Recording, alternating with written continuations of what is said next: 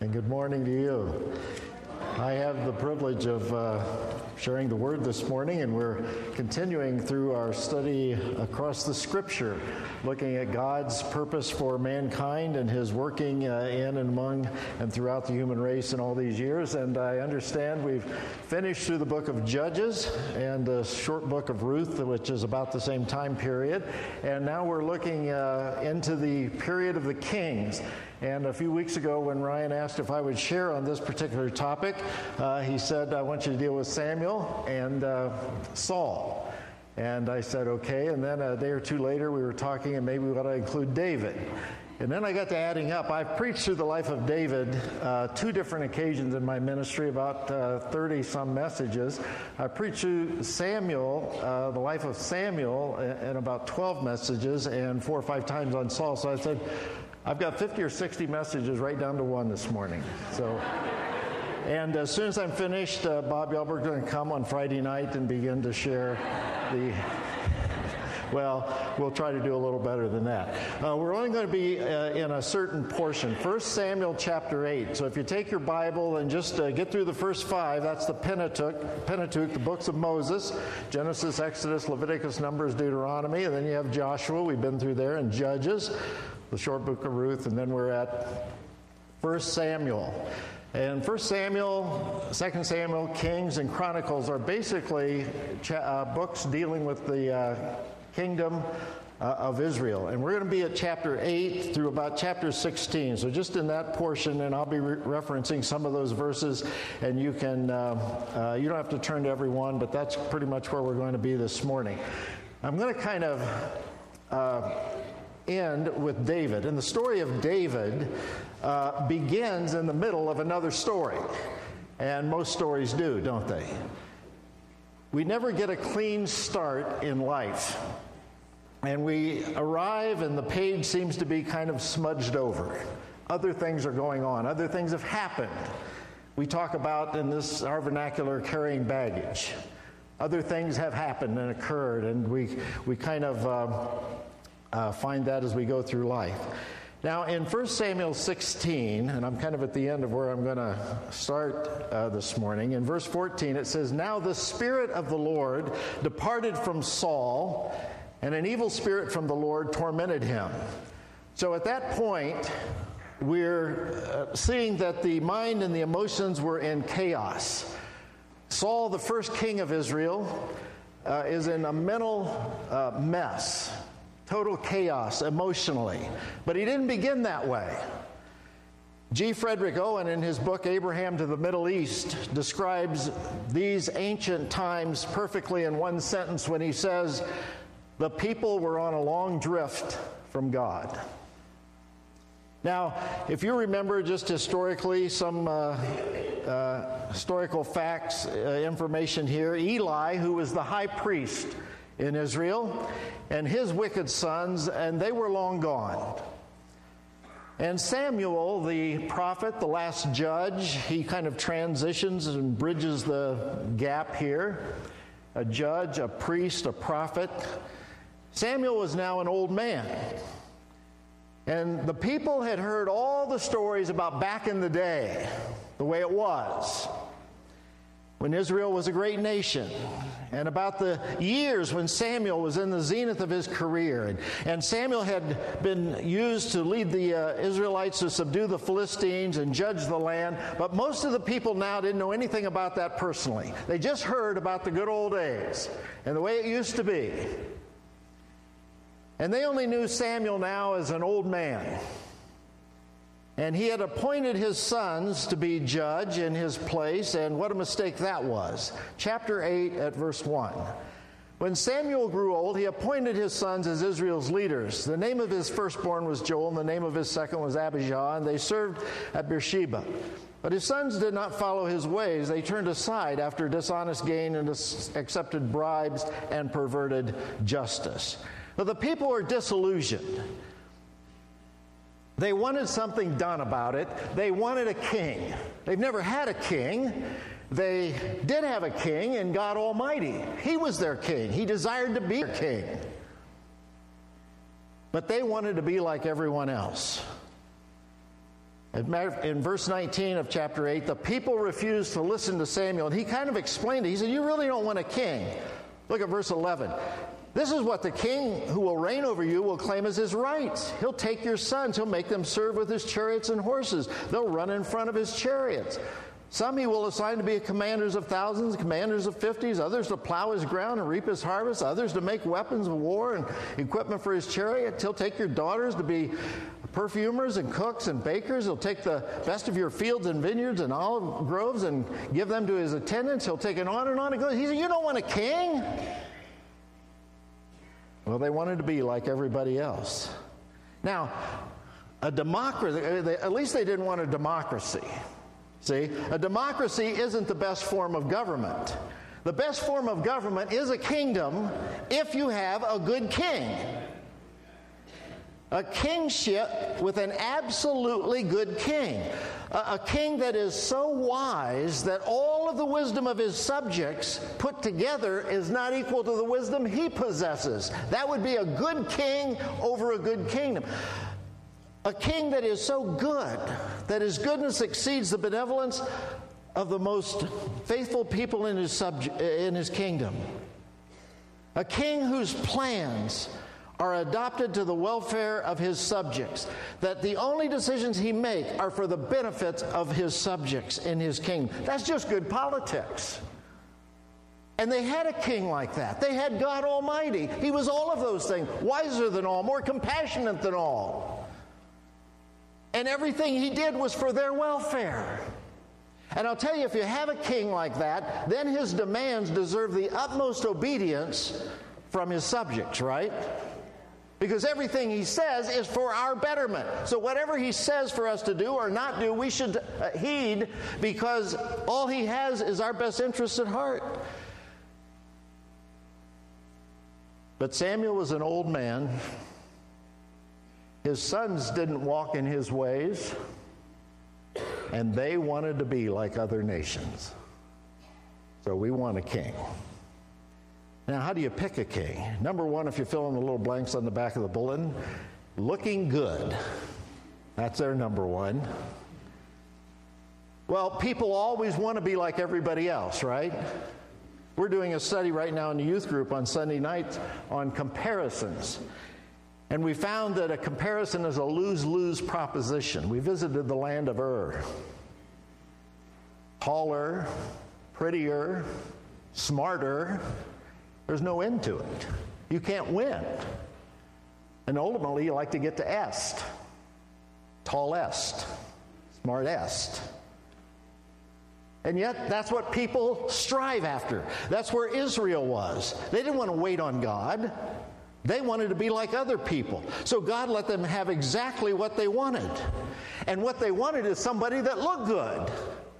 That's how people choose kings. They go for somebody that looks good. And so Saul enters the story magnificently. His stature was compelling. His humility endeared him to the people. Chapter 9, there was a Benjamite, a man of standing whose name was Kish. Verse 2, Kish had a son named Saul, as handsome a young man as could be found anywhere in Israel, and he was a head taller than anyone else. He was in the land of Ur. And the people even said over in chapter 10 at verse 24, do you see him whom the Lord has chosen? There is none like him among all the people. Now, don't forget, you say, well, if God gave him a king, then it must have been a good thing. Because Hosea the prophet reminds us in the 13th chapter of Hosea, at verse 11, God comes on the scene and says, in my anger, I gave you a king, and in my wrath, I took him away. God was not happy about this. He wasn't happy about the arrangement, but he acquiesced to their desires, maybe to show them what he knew all along. But they were enthusiastic about it. They were shouting their approval. Long live the king! Long live the king! Everything about him was promising. Everything began well for Saul. The honor and responsibility of being chosen Israel's first king didn't go to his head. I mean, he kept right on doing his chores on the farm. Now, look at verse 3, chapter 9. Now, the donkeys belonging to Saul's father were lost. Kish said to his son Saul, take one of the servants with you and go look for the donkeys. I mean, this king thing didn't go to his head, right? He's still on the chores. He's still under his father's authority. He's still doing the work on the farm. So whatever else king meant to Saul, it certainly didn't mean privilege. It didn't mean exemption from his chores and from his responsibilities. And a matter of fact, as king, when the first crisis of his reign came, and the call went out to deliver Jabesh Gilead in a military expedition, the people came out one and all in chapter 11. And the first military effort that he led against the Ammonites was a resounding success. And the defeat of the Ammonites were followed by victory after victory after victory over the Philistines, over the Amalekites, and things were just going well. People would have said, our country is finally there. We're finally back. Everything's going well in our country. And after those victories, he was riding high on the enthusiasm of his supporters. And at one point, the cry went up, but remember, Saul, when we wanted you as king, there were some that didn't want a king. They wanted God to say, God's always got his remnant, don't they? Let's purge them out of the group. Let's purge those troublemakers, they're called, out of the group. And Saul was very gracious.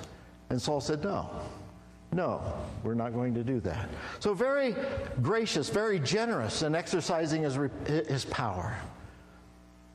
So it started out looking good.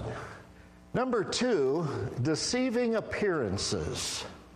And although Saul continued to assert superiority over his enemies on every front, 1 Samuel 14, verse 47 says, he was cleaning up left and right. After Saul had assumed rule over Israel, he fought against their enemies on every side, Moab, the Ammonites, Edom, the kings of Zobah, the Philistines. Wherever he turned, he inflicted punishment on them. He was cleaning house.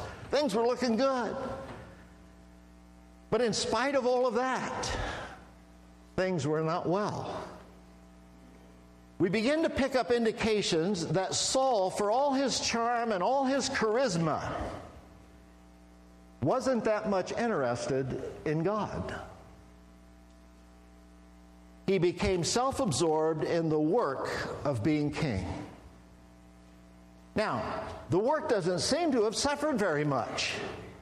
The campaigns against the Philistines at Michmash, the Amalekites over in the Sinai, they were totally decisive.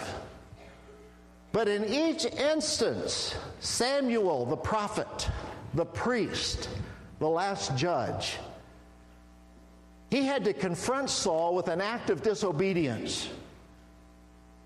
And it took place in the course of carrying out his work. Now, neither act of disobedience appeared to be sinful. There was no immorality involved. There was no injustice involved. Both of them actually made perfect sense in military strategy. Both acts were dictated by good military strategy. But listen, your worldview, whatever that is, and your worldview is that which enables you to make the decisions you make in life. And we hear a lot about biblical worldview. And if your worldview isn't resting on a biblical foundation, you're going to be in the same peril that Saul found himself. And both of his disobedient acts involved, interestingly, worship. In the case of the Philistine disobedience, remember that story that Saul was going to go to battle against the Philistines, and Samuel was not going to be there. And Samuel said, Saul, I'll be there in time to offer the sacrifice. Don't do anything until I get there and offer the sacrifice. Saul couldn't offer the sacrifice. He wasn't a priest. He wasn't allowed. He wasn't permitted. But he was getting antsy. Where is Samuel? He should be here by now. And the people and the military is getting jittery. I better offer the sacrifice and let them know that everything's all right. And so he did. Saul offered the sacrifice. Now, follow what he was thinking. This is a warped worldview. Saul disobeyed God to get the fulfillment of God's promise to him. He broke the law so that his troops would think well of him, so that his troops would be happy with him. But they were told that they would have success if they were obedient. That's unbelievable. Saul is thinking, I can be disobedient, I'm going to get the same outcome as if I were obedient. Do you understand that? Paul would have had the thought that it doesn't matter if I pray with my children or have devotional time with them. It doesn't matter if I really study the Bible. It doesn't matter if I ignore God's direction for spiritual discipline. It doesn't matter if I give unto the Lord. It doesn't matter if I serve. I'm going to have the same outcome as those that do.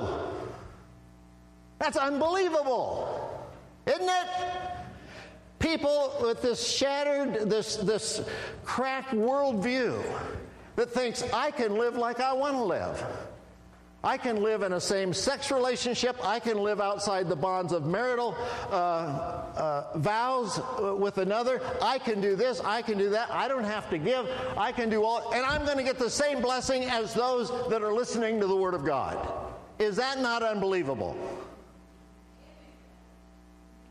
In the case of the Amalekite disobedience, Saul, who had been told by God, remember the Amalekites, and I actually did a series on the Amalekites one time, and the difficulty that God had with them and the people of Israel had with them and all the way through. And the time had come for them to be eradicated. I mean, their disobedience, their wickedness, had just overflowed the cup of God's grace and God's patience with them. And they had chance after chance after chance. And so Saul was told, go out and utterly destroy the Amalekites. I want you to kill every man, woman, child, animal. Nothing is to be left, totally destroyed. But Saul decided, some of these animals look pretty good. Well, these are fine-looking lambs, fine-looking livestock. I'm going to just share the spoils with my people. And the people loved him. Let's just keep the best of the animal. Now, if God says something is not good at all, rotten to the core, what good can you find in that? If God said everything is wicked, how can you find any best? There's nothing best. And Saul says, I'm keeping the best. He even kept Agag, the king, alive. And Samuel confronts him. And because of that, Saul is removed as king. And Samuel is kind of reprimanding me. He says, Saul, God sent you on a mission. Chapter 15, verse 18. God sent you on a mission. Some translations have journey. It's like a walk in the park. He didn't even call it a battle. This is going to be easy. Saul. And Saul said, in essence, I've done all I'm going to do. I've done all I want to do. But that's not the point. What does God say? What has God spoken? He was ready again to side with the people. He wanted the people happy. He wanted to be popular with the people. It was the people that were motivating him, not God. Even though it appeared that worship of God motivated those actions, they weren't primarily concerned with God. They were motivated by Saul's concern for the people. And I'm telling you, if a pastor ever gets in a position, elders ever get in a position that our primary concern is the people and not God, you're in trouble. What does God want? What does God say? Peacekeeping and peacemaking are two totally different things. You can be in a committee, you can be in a board, and you know there's always somebody that's extroverted, always somebody that talks, always somebody that has an opinion, always somebody that presents their case, and you know they get a little on edge and everything, and you're sitting there thinking, I don't really agree with that, I don't really think that, but I don't know if I say anything, they're going to get upset, or they're going to start howling, and I'll just try to keep the peace, and you don't say anything. All you've done is exasperated the problem.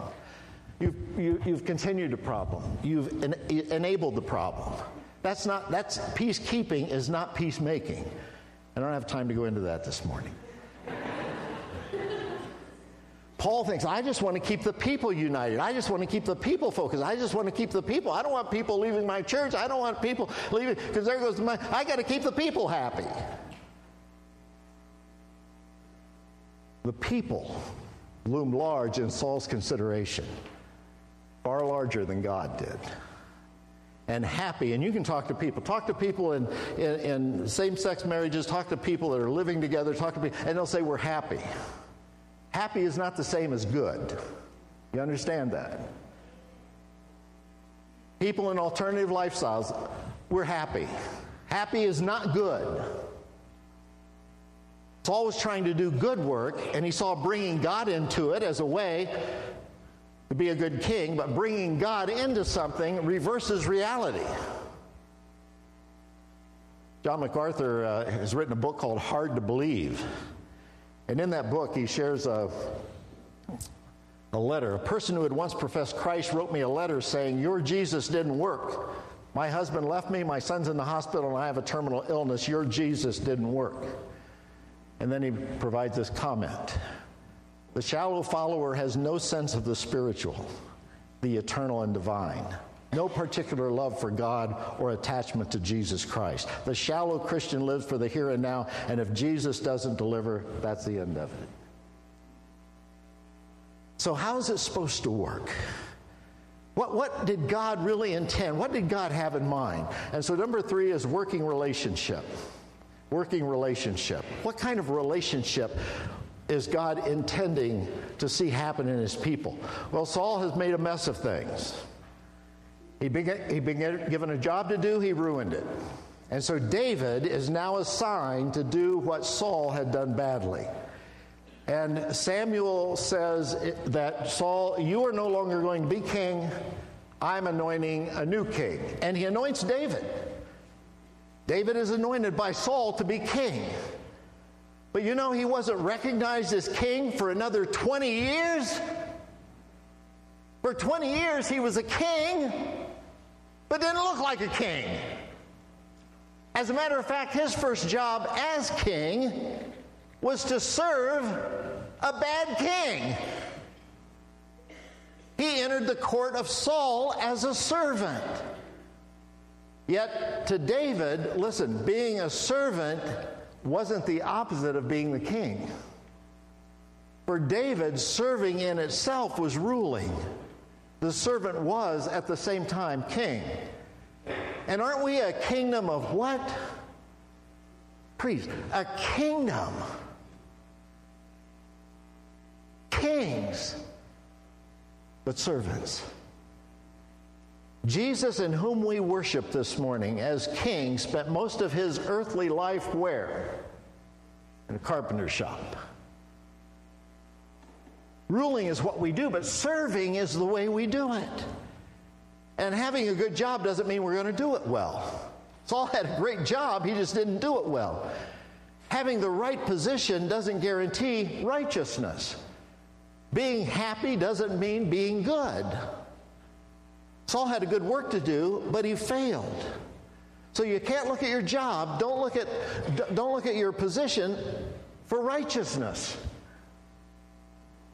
Saul and David were both defined by the anointing of the Holy Spirit. In 1 Samuel chapter 16, here's the key.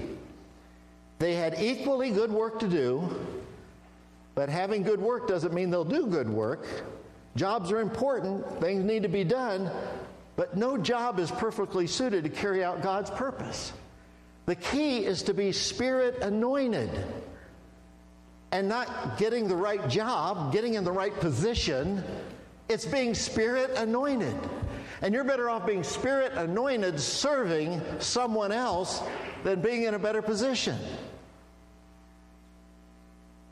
In 1 Samuel 16, verse 18, God provides the missing link needed to connect David to Saul and the throne. And you remember what happened?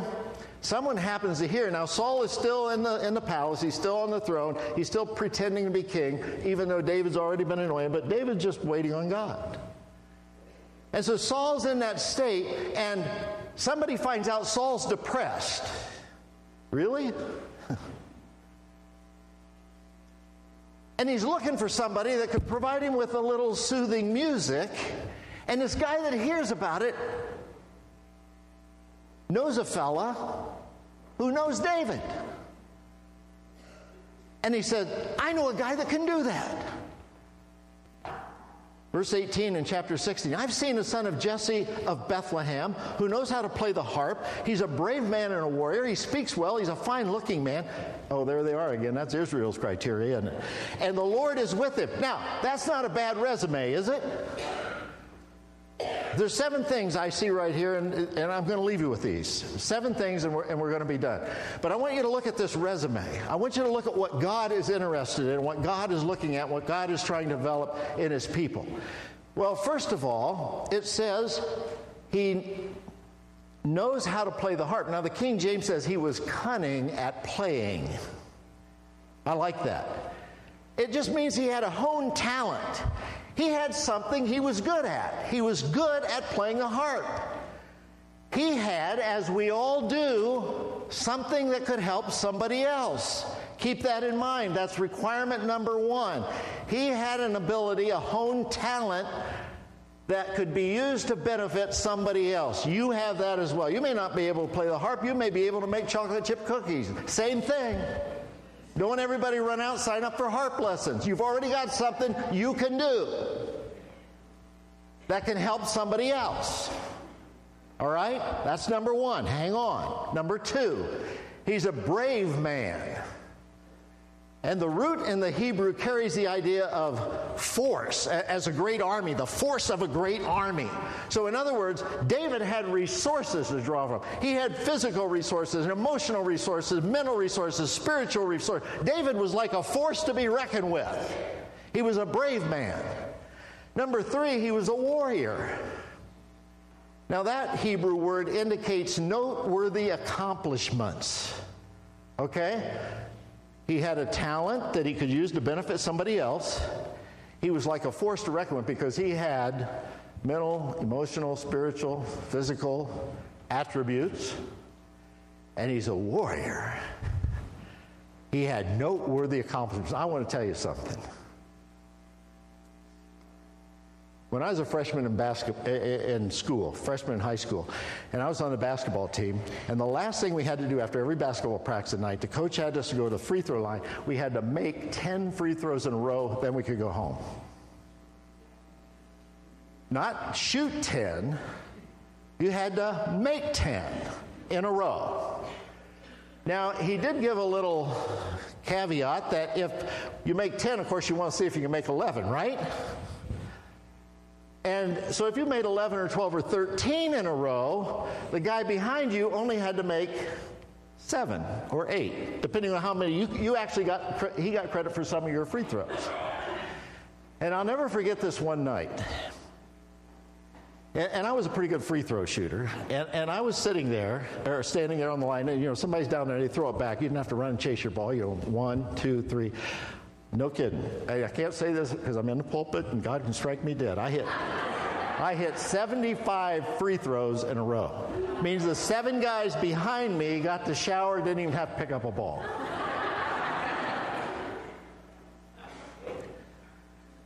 The next year, when Webster's Dictionary came out with that edition, under the word machine, it said Rick Harris shooting basketballs.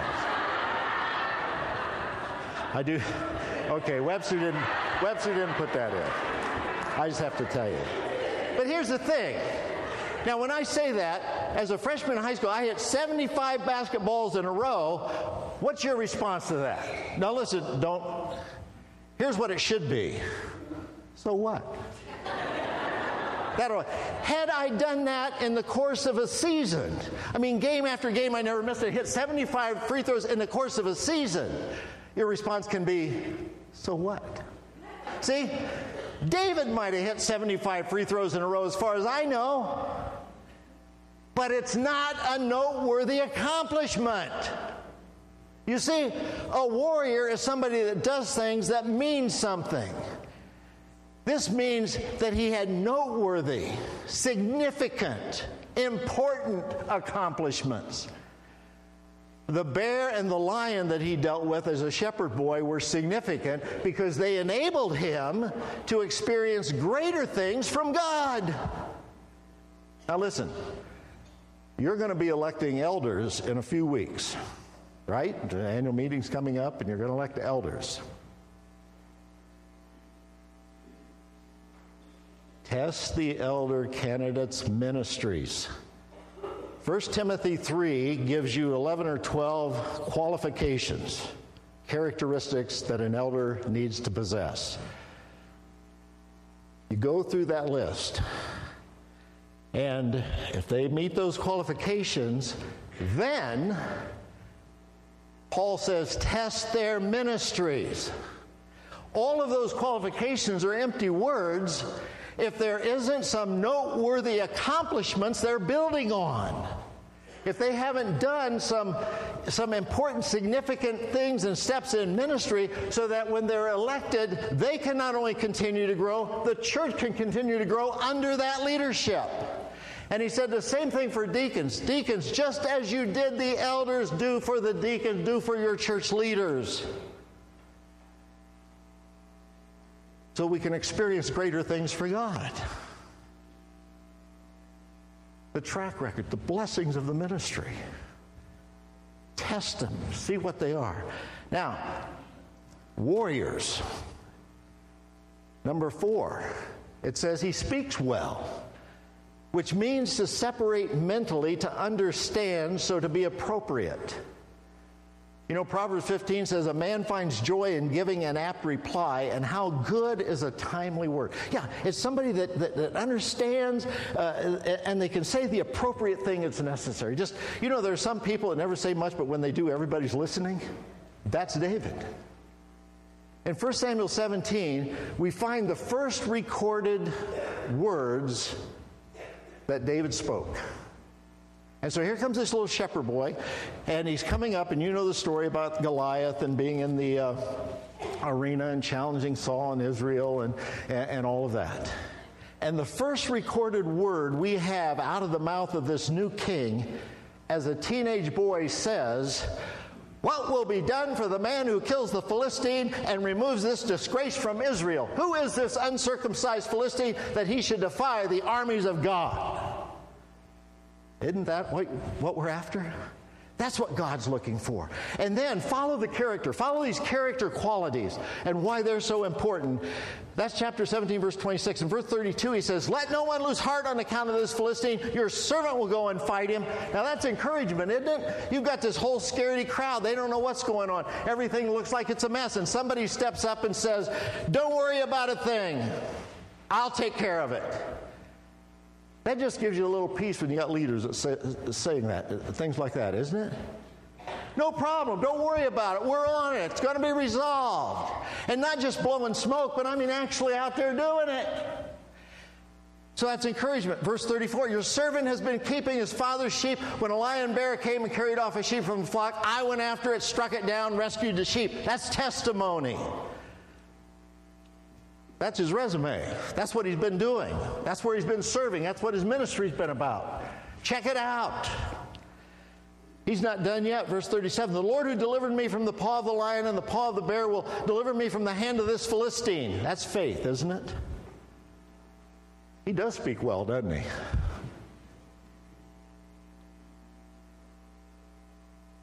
Well, number 5, he was fine looking. So was Saul. Don't hang too heavy of a hat on that hook, okay? But David had foundation, didn't he? Number 6, and it says the Lord was with him. Now listen, I want to say this to you. Never discount anything in your past. God He's put something in your past. You've experienced something. You've had some ability, some talent, something that you wonder if you'd ever get it back, and what would life be like if you had it or had opportunity to use it. God can pick that up in the most incredible ways. Something that happened maybe years ago, something you learned years ago, something that's been sitting in the closet idle for a long time, and give you an opportunity today. The worship leader at the church we left in Elkhart, young man and his family a number of years ago were going through all kinds of difficulty, marital and financial and all kinds of difficulty. Came to Christ. Marvelous, marvelous things. See a young couple come to Christ. began worshiping, just began attending, began getting plugged in, studying the Word. And we were talking about our worship team one time, and he just happened to mention to somebody off the cuff, maybe his wife even mentioned, I don't remember exactly, he played the trumpet. He played the harmonica. He played, and so they got right on that. Well, he didn't know, it had been rusty, it had been a long time ago. He hadn't played it for years. But his wife told us he began taking it out at home and started tuning up a little bit. Wasn't too bad. This guy was actually really good. He's now the worship leader. and I mean, he can bring sounds into there that we didn't have before. You know, harmonica is really kind of nice, and well, it really is in some things. You don't play it with everything, but you know, all those little touches. Trumpet was just great. It wasn't even overbearing. It wasn't even like one of them blaring things. But the Lord was with him. David had never met Saul, but he's the replacement. And God finds a way to bring them together. And it's music, isn't it? I don't know, it might be cooking for you. Might be quilting, might be auto mechanics, might be some technical expertise. I don't know, whatever it is you have, you've got it that can benefit others. God can find it. God can bring it to the surface. God can use it. That's how his program works. You think something you learned a long time ago, and now you've wasted so much time, and God wants to draw that seemingly insignificant part of your life back into the present and put you to use for the glory of God. See, David had skills that opened new doors. The palace. Not everybody walked into the palace. He had a skill that could get him into the palace. Wonder where your skill can get you into, that nobody else can go. And the final thing he did was establish order in the midst of chaos. He established order in the midst of chaos. This is my definition of biblical manhood. Biblical manhood takes the chaos, which is typified by the immature boys, and you can have 30, 40, 50-year-old boys, and they bring order into their life, into their family, into their home. David was anointed. He let God open the doors. He was a man after God's own heart. In chapter 16, verse 21, David came to Saul and entered his service. Saul liked him very much, and David became one of his armor bearers. And why did Saul love him so much? Well, verse 23 says, whenever the Spirit from God came upon Saul, David would take his heart, the Spirit from God, and there was an evil spirit that God allowed, not God's Holy Spirit, don't confuse that. Whenever this evil spirit that God allowed to come onto Saul, David would take his harp and play, and relief would come to Saul, and he'd feel better, and the evil spirit would leave him. That means to be wide, to be spacious, to give space so as to bring relief. Did you ever tell somebody, give me space, right? You just need a little relief. You need a little, and that's what it's saying. That's what David did for Saul. He was establishing order in the midst of Saul's chaos.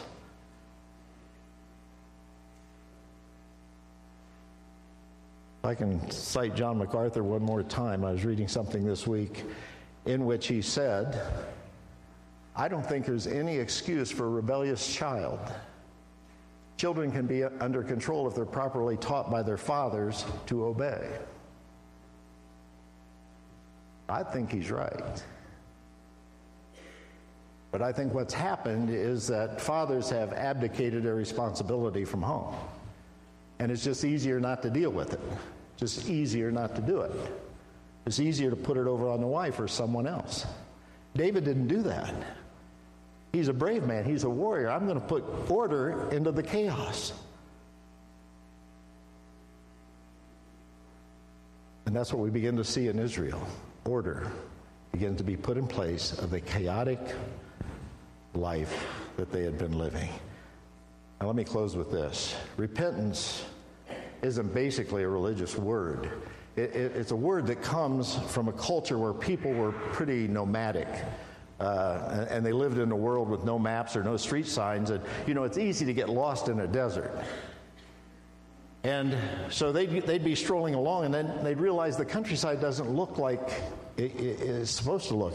This is unfamiliar. I don't recognize it. And so repentance comes from two thoughts. One is you finally say to yourself, I'm going in the wrong direction. That's the first act of repentance. And that's what we need to look at this morning. Are you going in the wrong direction? Are you about keeping the people happy and keeping the peace and just trying to get along? Not necessarily worried about what God has to say, but just trying to make it in life. Are you going in the wrong direction? And the second act of repentance means that I go in the other direction. I turn around. I go in a different direction. So I not only recognize I'm going in the wrong direction, I need to turn around and go in the right direction. Maybe there are dads here this morning, and you've been going in the wrong direction, and there's chaos in your home. And you can ignore it, or you can work later, or you can do whatever you want to do. But there's chaos. And there needs to be a brave, warrior-like individual that comes in and says, I'm going to straighten this up. I'm going to take care of this. I'm going in another direction. And that's a work of a man from the Bible. Repentance. Repentance. I've always said a Christian should never get very far away from that discipline, repentance. Because I don't want to step more than a foot or two off the path. And if I'm off the path, I want to get back on the path. I don't want to wander around out there for who knows how long. And see, Saul couldn't admit it. He couldn't admit, I'm going in the wrong direction. I need to turn around. And so God let him off the hook. 1 Samuel 16:1. How long will you mourn for Saul, since I have rejected him as king over Israel? I have chosen someone else to be king. Someone who is a man after God's own heart. Someone who can establish order in the midst of chaos. Someone that desires to be in relationship with the Almighty God, demonstrating those God resources that he has to draw from, demonstrating noteworthy accomplishments in his ministry and in his service, appropriate, edifying, uplifting. He speaks well, demonstrates spiritual prowess. And if you can do that, God will keep you on the hook for his glory and honor, for your well-being and for the advancement of his kingdom in this world. Father, thank you for these minutes together in your word. Thank you for speaking to us. Father, forgive us where our primary concern has been other people and not yourself. Has been our own pleasures and desires and worldly views, and not having a biblical foundation for making our decisions in this world. Father, we just come before you this morning.